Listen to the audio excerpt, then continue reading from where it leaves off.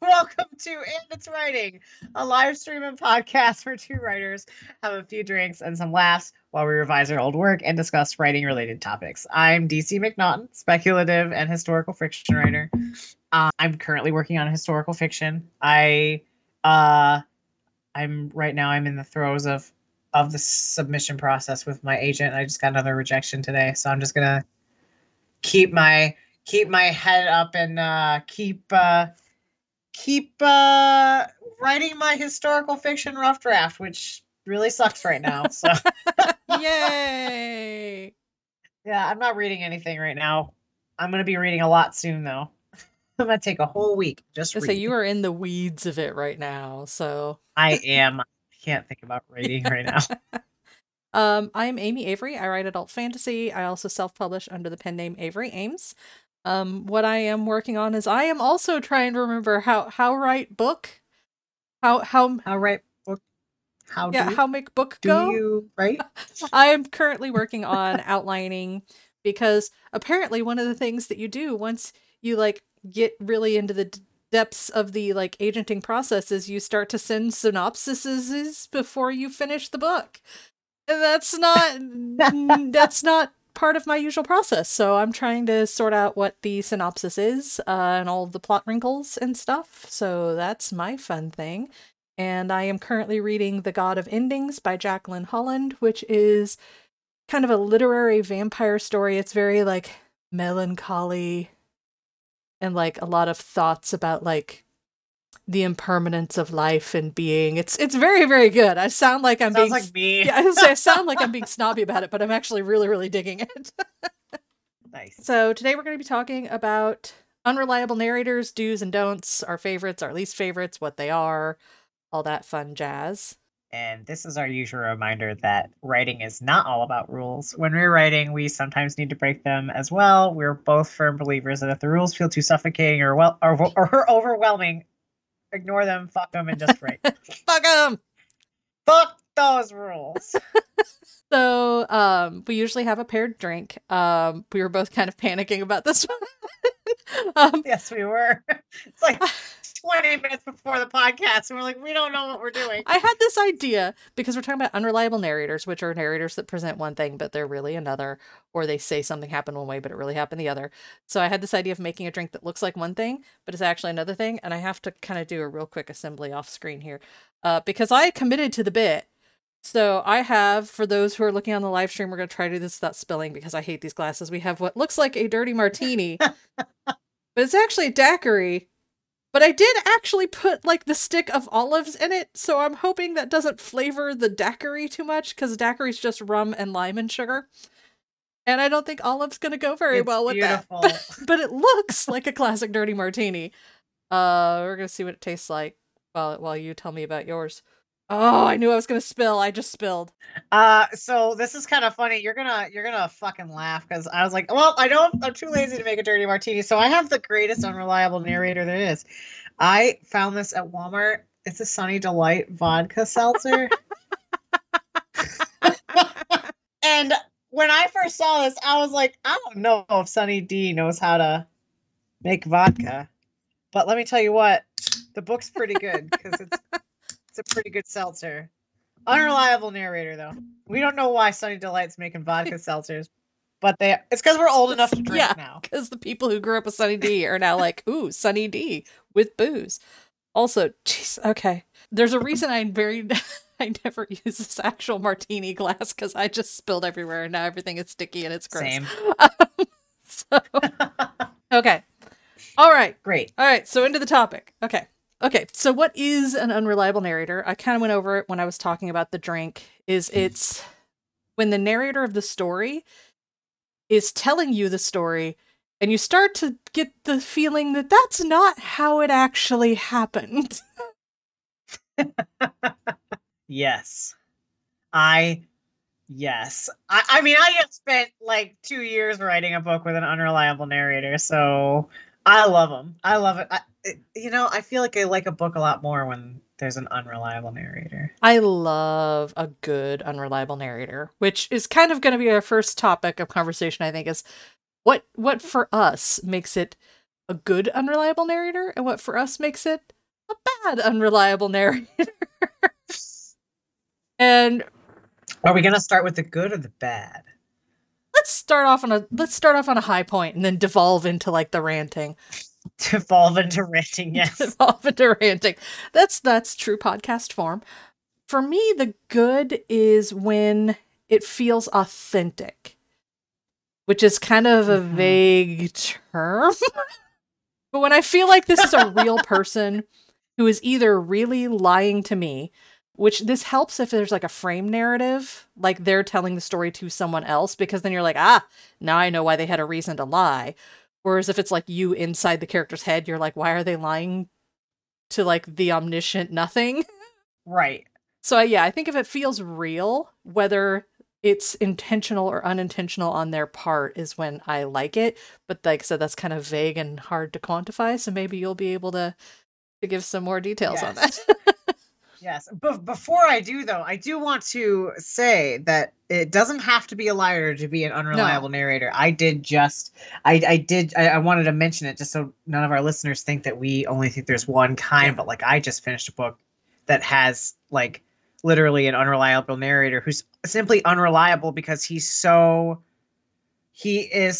what's the word? Yeah, he can't always trust his own memories and recollections to be authentic. Yeah, so that can also work. And I really like it. I like the one you mentioned where they feel real. That's a yes. I also like it when they can fool me. Mm-hmm. Like, I think specifically of Gone Girl, and God, she really fucking fooled me. Like, I love that. I love being like, oh, you got me.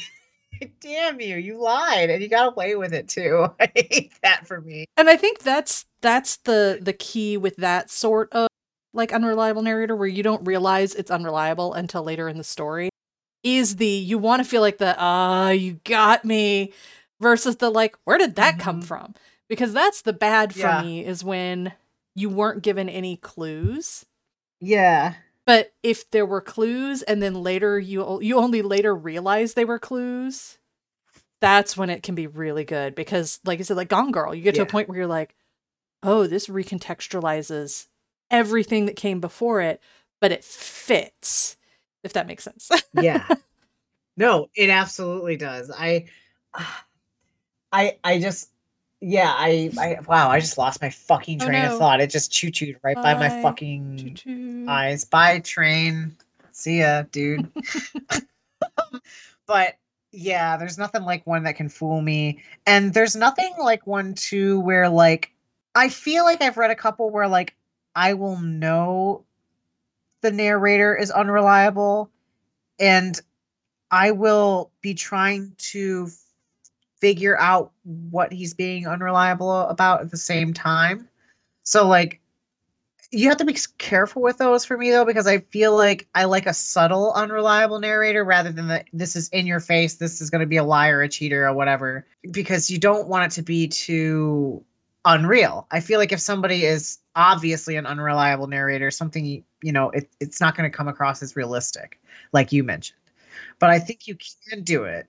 Yeah, later on I'll go into like a case of like a situation where it can be more exaggerated and still work. But that involves like a whole other side tangent that we will get to later. I look forward to hearing about that part because I am curious as to what you have to say. But I'd say that that's the most important part for me, is just being able to be fooled. I like a smart one. I like them dumb too. Mm-hmm. Well, there are different types because there is like the more serious type, which is like the Gone Girl. And you kind of have like a little bit more comedic type sometimes. And that one usually is a character telling a story and they're lying out their ass the whole time. And then it can be kind of funny. But then it's kind of it's almost a farcical. And one of the examples of this that I was going to bring up is a video game. That's one of my favorite examples. From the very beginning, you get this clue, and it's Dragon Age 2. And the whole story is kind of framed by one of the members of the main character's party is like later being interrogated about, well, what happened with that main character. And he starts the story And at the beginning of the story, the main character has a sister who's they're all adults, so she's an adult sister. And at the very beginning of the story, he starts telling the interrogator what happened, and they flash back, and the sister has like enormous boobs, like with this really low cut top, and like everything's super out of, like, you're starting to play it and you're like super OP, you're overpowered, you're like fighting all the enemies, everybody's like a badass, and then the interrogator goes, wait, that's not really how it happened. And the narrator has to go, okay, here's how it really happened. And then you start the tutorial kind of like back into it with like more, the types of powers and abilities and leveling you would have at that point. The sister's boobs have gone down to a normal size. Yeah. So from the very beginning, it's like you're playing it and you're like, this doesn't feel right. And then it's lampshaded that, yes, he was lying the whole time. And it comes in a couple other times in the stories where he's telling a story and you start going, this doesn't feel right. And then it gets pulled out and he's like, okay, no, this is really how it happened. So that one's can be one of the ones where it's kind of over the top and everybody knows you're not being fooled, but it's for comedic purposes. So that's a little bit of a different situation. Yeah. I feel like I've seen, I think it's like It's Always Sunny in Philadelphia. They did an episode where everybody has their own version of a story, and then you see all the versions and they're all unreliable because you still don't know what the real thing that happened is at the end. You're just like so busy dying and trying to breathe because you've been laughing for a half hour. It barely even matters at that point. That does kind of segue into the thing I was like, we'll talk about that later. There is a type of unreliable narrator story that specifically it's called the Rashomon effect, or Rashomon style or Rashomon effect. And it's from, there's a very, very old movie. I should have looked up the year, but it's like black and white, very old movie. It's an Akira Kurosawa movie called Rashomon. And it's about a crime that happened. A man ended up dead and they're doing the trial. And at the trial, they interrogate each person and each person has a different set of like how it happened. And that's called the Rashomon stories, when you see the story from multiple perspectives and each one is different. And that's what the Always Sunny episode is doing. Oh, okay. I didn't realize it actually had a name. Yeah, there's actually a name for that. It's very common in like crime interrogation trial stories because you've got Usual Suspects is like that. Knives Out, kind of the first half is like that, where they're kind of talking to everybody, and you'll notice like where everybody's standing changes. Interesting. When they start telling the story, because they whoever's telling the story is standing next to the guy at the birthday party when he's cutting his cake. Like, I'm the favorite. And it's just really subtle that changes in every story, along with some of the other details. I love that. Oh man, maybe I should write a book like that. I know. I've been watching this show. I actually just started it yesterday and then binged the first 3 episodes. And it's on Apple TV, Apple Plus. And it's called The After Party. And it's about a murder that happens at a high school reunion after party. And they interrogate each suspect. And they each tell their story of what happened. But each one's a different genre. So, like, the first guy, it's a rom-com because he's trying to reconnect with his lost love. The second one is an action movie because of the guy who thinks he's, like, a badass. And, like, the third one is the theater music guy, and it's a musical. And so you're getting, like, their side of events in these different genres, but you're also getting, like, interactions where people talk, and the conversation shifts slightly depending on who's telling the story to make them look better. And you're left going, okay, well, what really happened in that conversation?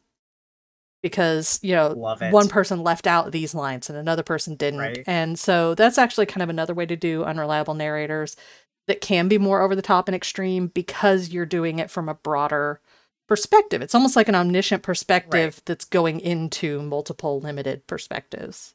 That makes sense. It absolutely makes sense, and I love it. Yeah. It also shows up a lot in shows like How I Met Your Mother, where it's like a framing device of telling the story back. Because there's a lot of times in that show where it comes up where the main character, Ted, is telling the story and somebody's like, no, that's not how it happened. Let me tell you how it happened. I don't know, Ted. You can do that either comedic or serious. Because, like, for example, in Rashomon, it's very serious.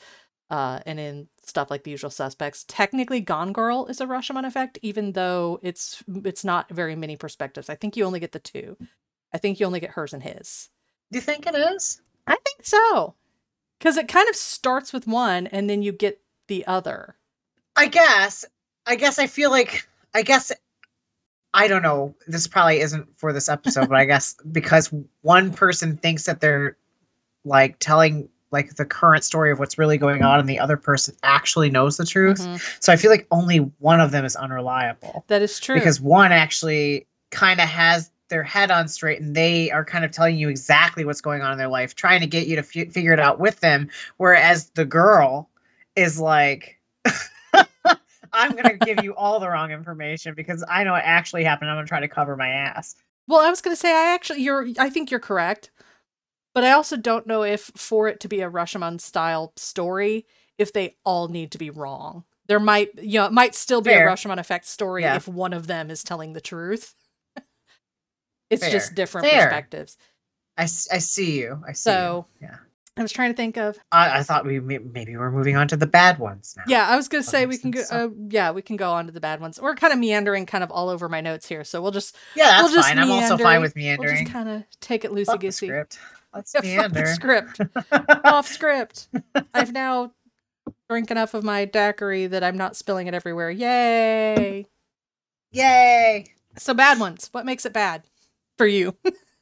For me, kind of just the opposite of what makes it good. Like, if it's too obvious for me, like if it's trying too hard to be an unreliable narrator, like if the author went in thinking themselves, I'm going to write an unreliable narrator, and it's like to the point where the character is like unlikable for me, the reader, because I like an unreliable narrator to be smart enough that they can kind of cover their own tracks enough that I don't pick up on it super fast, or if I do pick up on it, it's really subtle.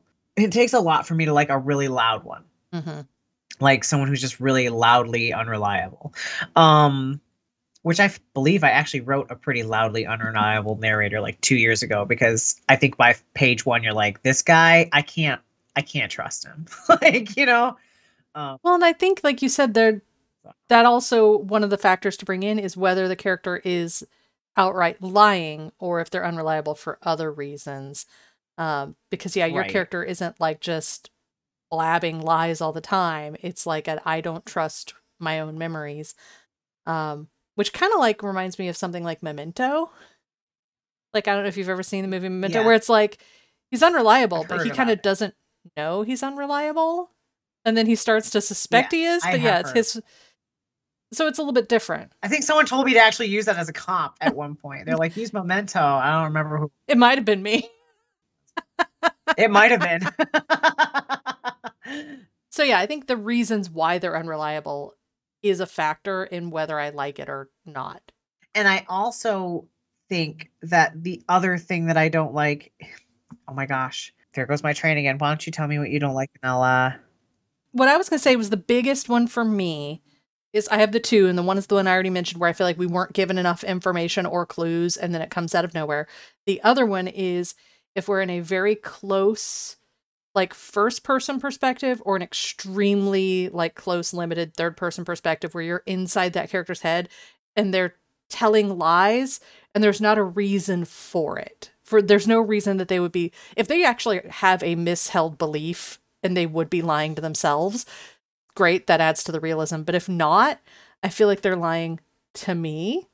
And especially the trick that we've brought up before, and you get a pass because of the way your character's using it to handle trauma.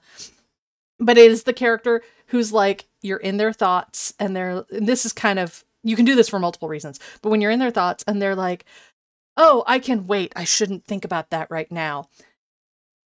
It's a way to keep the reader information from the reader that the character knows. And sometimes you can really see the author's hand being like, oh, wait, I'm going to reveal this later. I don't want to tell you yet. Yeah. It's when it feels like it's adversarial between me and the author. That's my big pet peeve. Yeah, you don't. If it feels like the author and I are working together and we're like, oh, we're on this journey together, it's a weird, wild ride. Yeah. But if it feels like they're like, nah, I got one over on you, then I get like, really? Yeah, any kind of character, whether it's unreliable or not, that fucking teasing shit is rude as hell. Don't do it. Just pisses people off. The one I was thinking of, though, is I really don't like it when they're inconsistent. Oh, yeah. This happens a lot, especially with like amateur writers and stuff who are still learning. Like, they will take a narrator who is unreliable and has a certain part of their personality that makes them tick and makes you tick because you're reading their story. And then all of a sudden, you will want the reader to get a certain piece of information, or you'll want another character to get a certain piece of information. And so you'll slip your author's hand in there and like let their personality change for just long enough to get it out. And it's just like, no, once they're unreliable, they have to be unreliable the entire time. I remember editing my unreliable narrator and having to get that out because I was doing it every once in a while just to fill in cracks in the book and trying to like get the storyline going. And I was like, no, how do I do this without changing the character? Because it is really hard sometimes if you've got one character whose mission is to, you know, do this thing or be this way, and then all of a sudden they have to be another way just to come out of their shell a little bit or come out of their unreliableness a little bit just to give the reader or another character some information. It just doesn't work. You really have to keep them the way they are the entire time. And I think that is something that sometimes does come with later draft revision finesse, because you're never going to get like all of those moments right on the first swing. Right. I mean, you might. I don't want to say never. There's a chance, but you're very unlikely.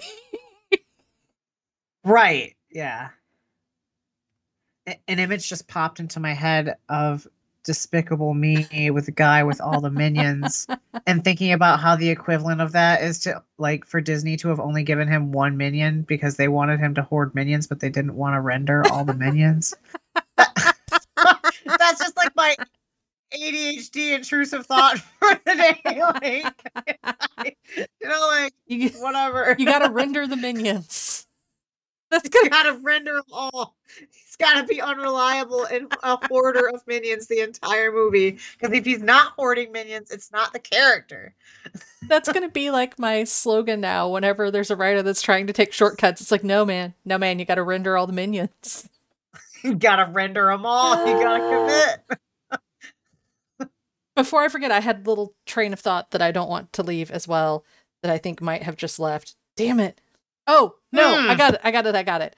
One of the things that's kind of like a like, don't like situation is one of the keys of the unreliable narrator is I think once the audience has clocked on to the fact that it's unreliable narrator, whether that's earlier or later, I think there needs to be a way for them to make a reasonable guess at what really happened. Whether that's ever confirmed or not, the framework of the story has to be solid enough and they know the character. That's part of that, like, feels real verisimilitude of it. Is like, if they're telling me something, you can be like, they probably weren't that suave in that situation. And so you can kind of guess what the reality is versus what you're being told as the reader. Mm-hmm.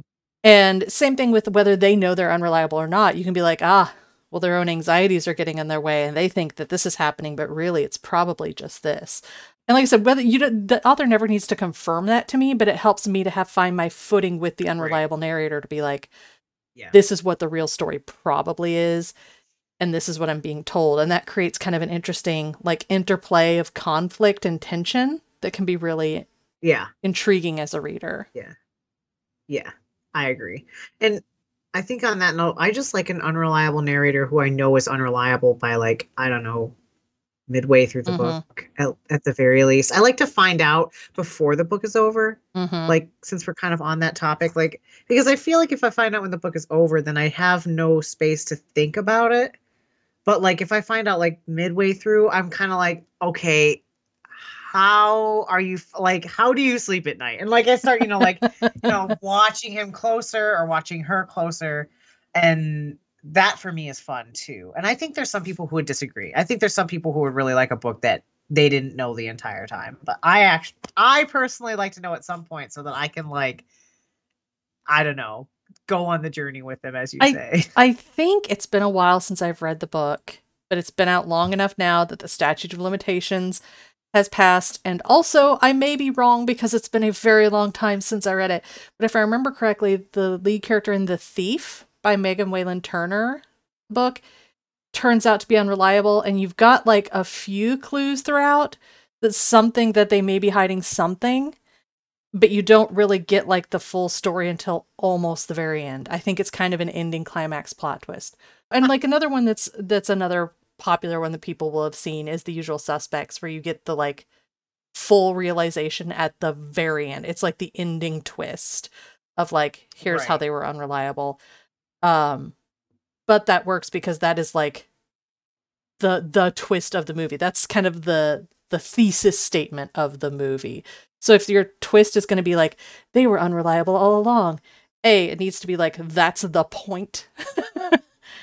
And then B, you're going to have to go do a lot of passes on that, because that's an execution thing that is going to need like a lot of finesse. And it's not impossible, but you're going to have to work at it. Because yeah, the reveal at the end stands a higher risk of leaving the reader feeling like one was pulled over on them, and not in the good way. Without even agency, even. Yeah. Like just feeling like you had no choice, like, you know, whether or not to believe them through the whole book. And you're just like, well, shit. Mm-hmm. Well, shit. I think my favorites are when I start to suspect it at some point, but it takes me a little while to clock that's what's really going on. Where you start to go, that feels a bit off, but it feels intentionally off. It doesn't feel like a mistake. And then you start going, well, now things aren't adding up. But why aren't they adding up? Because I can tell the author's doing it on purpose. And then, like, as it comes to light more, I like those ones where it's like the slow creeping realization. Mm-hmm. Which isn't the only way I like it, but that's one of the ones. Yeah. So we kind of talked about, like, our do's, our don'ts, our goods, our bads, kind of like as a reader, and some tips. But one of the big things that I think can really affect it the most is your tense and your point of view can really come into how you tell these stories. So I kind of wanted to just talk a little bit about how that affects it. Yeah. I know personally for me, like when I was working on my book, I ended up doing it in first present because I really liked the idea of him sort of living his life and the reader sort of seeing more of his life than he was. Like it let them in real time be there with him as he was experiencing things that he didn't fully understand but made the reader did. So I definitely like that with the first present tense. But that's not to say that first present tense is the only way to do it, because I think first tense in general works really well for unreliable narrators because it is so personal. I don't know if I've ever read an unreliable narrator that was third person. I think first person works better if the unreliable narrator really believes their own lies or is uncertain, as was in your case. I think if they're like straight up telling a bullshit story and they know it, first person is harder. If you're trying to like trickle that information to the reader. So in those cases, I would suspect third person. I'm trying to remember because I have a few other examples that I kind of like Googled here. And the only other 2 book examples I have listed, which are also movies, but they were books first, are Life of Pi and Fight Club. I have not actually read either of those books. What POV and tense they're in? I've read Life of Pi. Do you remember what? Life of Pi is first past. Okay. Is it told with a framing device, or is it told like... Yeah, it is, but you don't realize it is until the end. Like, it's weird. Like, you can tell by the way he's telling the story from the very beginning that he's talking to somebody. But you kind of learn who that person is at the very end. If I remember right, I've read Life of Pi like 3 times. I feel like I'm right about this. Like, he's telling somebody about his childhood.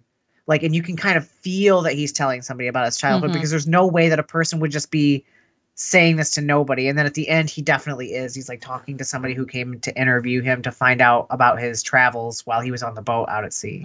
And I love that. I'm so glad you brought Life of Pi up because it is such a good one, because there's like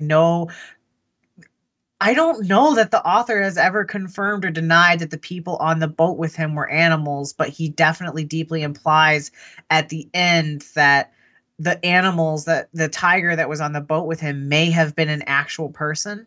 But it's never like confirmed or denied. And like that was that's why I've read it 3 times, because like I love trying to peel apart like whether or not the tiger is an actual tiger. And there's so many things that make him very tiger-like, but also very human. So it's really, really cool book to read, because I feel like it's not confirmed. Like I could be wrong.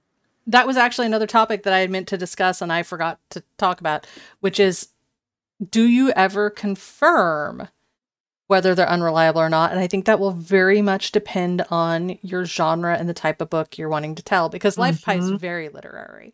Yeah. It very much falls in that vein. So they want you to be ruminating these questions. And if they confirm it, then you can kind of like, for lack of a better metaphor, like close the book on that in your brain more. Whereas if it's left open, this kind of goes back to our open endings episode a little bit, because it makes you think. It makes you keep thinking about it and going back and like picking apart the rest of the book. And if that's what you want them to do, then maybe not ever confirming whether they're unreliable or not, is just drop in some like hints that could be interpreted either way, and then let the Reddit threads begin. Oh yeah, and it's really funny with the Life of Pi specifically. I had that one as a comp from my book that I had written, and when I had people look at my comps, they were like, "You can't use Life of Pi as a comp. There's no similarities here whatsoever." And I'm like, "Oh, you don't know. Like you didn't pick that up. Like you didn't actually pick that up. Like, so like it's an enjoyable book by all, but not everyone notices it." And I want to hope that someone out there who listens to this episode eventually goes like, "Wait, what are you talking about? People? Really?" Like, and then goes and rereads the book. I feel like if I'm remembering right, the movie does a better job of, quote unquote, better job of showing that it could have been people, because I think the character says some things that imply that it was people, but the book doesn't do that. So yeah, it's, I say quote unquote better because some people like me, I like the book one more because I like that it doesn't necessarily tell me. Yeah. I can like that sometimes because you're like I said, it just makes you think about it. I just had another completely, this is going to be all over the place, thing I don't like with Unreliable Narrators. This kind of goes into the you weren't given the clues, but on like a bigger scale, which is the retcon Unreliable Narrator, where you, like, the one I'm thinking of is the Vampire Chronicles by Anne Rice, which is the first book is all Louis' story, and he is telling the story to the interviewer. And in it, like, Lestat is not a good guy. He's an asshole. He is there for messy drama, and he is there to start messy drama. He's an asshole. He is an asshole. And then, but you could also kind of tell that Lestat was Anne Rice's favorite character in the book, which, hey, fair. I've got asshole characters that are my favorites too. But because he was like her favorite character, the second book, when the Vampire Lestat comes out, it's like his perspective. And he's like, no, Louis was wrong all along. And I'm like, yes, the first book was a frame story. It was Louis telling the story in his own words, and he could have been unreliable. But we were not given any clues that he was unreliable until the second book came out. And it was like, wait, let me tell you my story. And that is the Rashomon thing. But you really get the vibe that the author just changed her mind.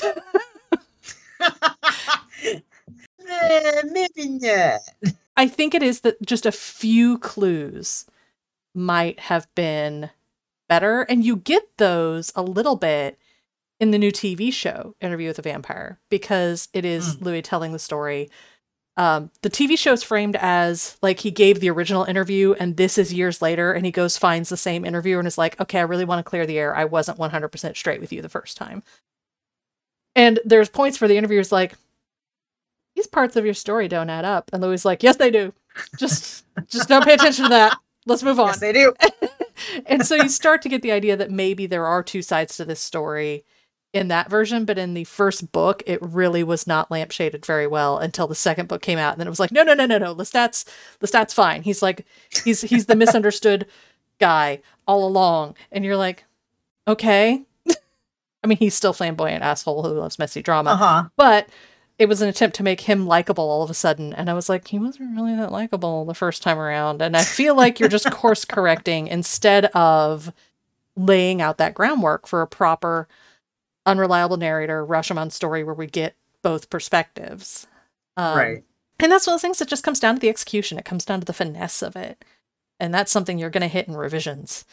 Execution is a big one. Like you really have to go into it with intent. Like that I think is the most important. If you are writing one, you have to have intent. One book that I think everybody at least knows a little bit about if they haven't read it, and this is a character and a writer with a lot of intent, was Lolita. What's the author's name? Nabokov. Yep. And Nabokov, he wrote this character who only becomes, like, he's very intelligent, and he comes across as very intelligent because of his vocabulary. He comes across as like a gentleman because of his vocabulary, but yet he's telling you through the entire story that these like girls are like coming on to him, like little girls. So, and the reader's like, no, I don't think so, buddy. I think you got like kind of a skewed version of reality in your head that's not quite so right. But the intention is there. Like, you can see the author intentionally letting him say things to the reader that are absolutely bonkers.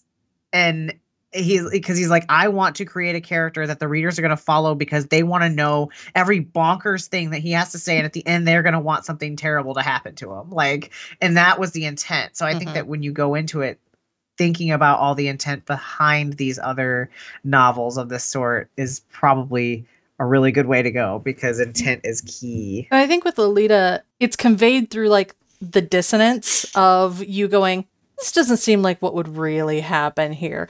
And like, there's never anybody else, like, if I remember correctly, there's nobody like calling out and going, but you're as the reader going, this isn't adding up. This isn't how people would really behave. And so that's when you start to kind of clock it. But we have got about 20 minutes left, and I just realized I have a craft side of this discussion that I do want to talk about, which is, for sure, if you've got unreliable narrators that you don't want to be lampshaded as unreliable at the very beginning, you want it to be like a slow realization or a twist or whatever, how do you handle dealing with your beta readers? Because if you have the same beta readers, they're going to know by like, if you have a beta reader that reads and is like, I caught the twist like way too early. You're like, well, shit. So then you go and revise, but you kind of got to get new beta readers who don't already know the twist. I think the answer to this is going to lie, first of all, in our finding beta readers section, and then this one, because the thing is the way that I do it is I have my first beta readers and I have my second beta readers. Like, I do not spill the beans to everybody all at once. Like, it's really hard to hang on to your stuff when you finish it and it's finally readable and you're like, oh yes, I can finally let people read this. But try to, if you have an unreliable narrator or like a really tricky plot or something that's like a whodunit even, like, give it to half your betas and then give it to the other half after you get feedback from the first half, because you don't want to negate an entire pool of betas from being able to say, yes, this worked, because you've messed up the first time. And it is worth like strategizing how many betas in the first round and in the second round are the kind of people who are more likely to poke holes in that sort of thing. Because I had a mystery plot, and I will not make this mistake if I do a book with a mystery plot again, because I have a beta reader who's very like adept at mysteries and reads a lot of mysteries, is one of those readers who's always trying to like solve the mystery. I'm not that reader. I read a mystery and I'm just like, la la la la la la la. Oh, there's a clue. La la la la. Oh, that's who did it. But there are people who are like analyzing, and I have a friend who's like that. And I let her read my book too early. And then she was just like, here's all the problems in your mystery plot. But they were also problems that people who were not as adept in mystery had also caught because they were very clunky. And I'm like, well, now you know who did it, so I can't use you for round 2 after I've finessed some of the stuff, which I still did. She still read it. She was still very helpful and was like, this is where I probably wouldn't have clocked it. But it can be helpful to know, like in the first round, have some people who are really good at mysteries and some people who are not. So you get kind of like an idea of the spread, but save some of those Yep. people on each category for the second round as well.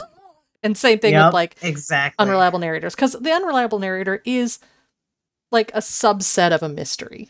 It's its own little mystery that you're trying to solve. Yeah. Yeah. But also some people might be able to read it twice. Like, Yeah. And mine did. yeah, because like The Life of Pi, for instance, I read it once and then I immediately read it again. And like I still was unsure. Like, you know, like it depends on the person, I think, but usually I split them up. I split them up because I want one group to at least read one that's not as bad. Yeah. You know? Yeah.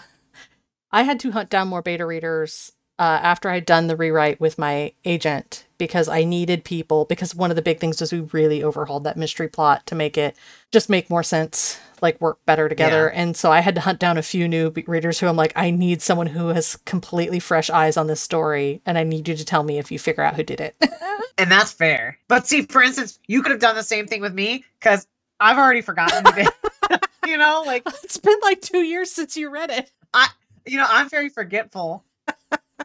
I know, but like, dude, I forget the people who did my stuff in my own book. Like, I had to reread one of the books that I had was recently rewriting, and I was like, I don't remember who's in charge of any of this. Like, you know. But yeah, you don't want to wait 2 years to get it to another beta reader. Yeah. But yeah, I'm thinking for a minute because I don't know if I'm done with this yet. Like, I guess on a craft level, like if you're gonna go into this, like as far as planning, I would say, like, my tips to you are to really have your character's personality planned out. Like, really make sure you know them as well as you can. I know sometimes that doesn't happen in the first draft. Don't beat yourself up if your like third draft looks entirely different than your first draft, because like I ended up having to rework my character that I was working on several times. And by the end of the book, like at the end of me writing that book for the 6 or 7 times I did, like he had new friends that didn't exist. He had friends that disappeared because like I needed to set it up so that he was in a space where he could have this and no one was going to stop him from having it. You know, so I didn't have to like author's hand anything, things like that. So like really make sure that you sort of, it's the intent. I just want to home in on the intent issue, because I also make sure your book needs an unreliable narrator. Because if you're writing a book that is, it doesn't really need one, but you want to write an unreliable narrator, like, yeah, consider it. Because I think that's a whole other discussion one could have, is like what sort of books might not do so well with an unreliable narrator. Like, for instance, I would have a hard time reading like a romance with an unreliable narrator, but I know it can be done probably. It's just, do you want it to be? Like, make sure you're putting your unreliable narrator in a space that's really gonna blossom their personality traits, because if you put them in the wrong setting, it's just not gonna work. I think that goes back to, figuring out why you want an unreliable narrator and what that's going to do for the book's theme, the book's storytelling, the book's concept and vibe. And really think, do they need it, or do I just want to write one? And if you do just want to write one and it's not good for that story, you can just push that to the next thing. Yeah. As you do. Yep. That's what I did with my morally gray protagonist. She didn't fit in my last book, and now she's going into my next book. Yeah. Yeah. And sometimes, you know, like sometimes if you have a dark character and the setting is also super dark, sometimes it also doesn't work with that. Like, you have to find a balance. Because I remember having a character who had been through a lot and was very mentally unwell. And then I had kind of surrounded him in a dystopia. So for the reader, it was really hard to read a very dystopic society that wasn't working, plus a guy who really had it rough. Like, it was really exhausting for the reader because it was two negatives, you know. And so what I ended up having to do was write something that was almost utopic in a way, with its flaws, and then sticking him inside of it because he was well taken care of, people loved him, things like that. So balance it out so that it's fun. Because if you don't balance it out, then you're going to have unreliable narrator and an unreliable setting and an unreliable plot, and it's just not gonna. You want something to be stable in your book so that the unreliable narrator shines, I guess. Yeah. You want them all to work together. We have somebody saying, how are y'all doing in the chat? So hi if you're not a bot. We better get all the pictures of the Google images out and have you find all the bicycles so we can be sure you're real. How many crosswalks are in this photo? I happen to think that an unreliable narrator robot would be awesome, especially if he didn't know he was a robot and the reader did know he was a robot. There's got to be one, right? There's got to be one out there. That sounds like some real Asimov shit. Oh, Blade Runner. There we go. I was close. Fucking Blade Runner, of course. Like, is that really Blade Runner? Does that happen? Blade Runner is if I remember correctly, Blade Runner is a, like, he might be a robot, he might not be.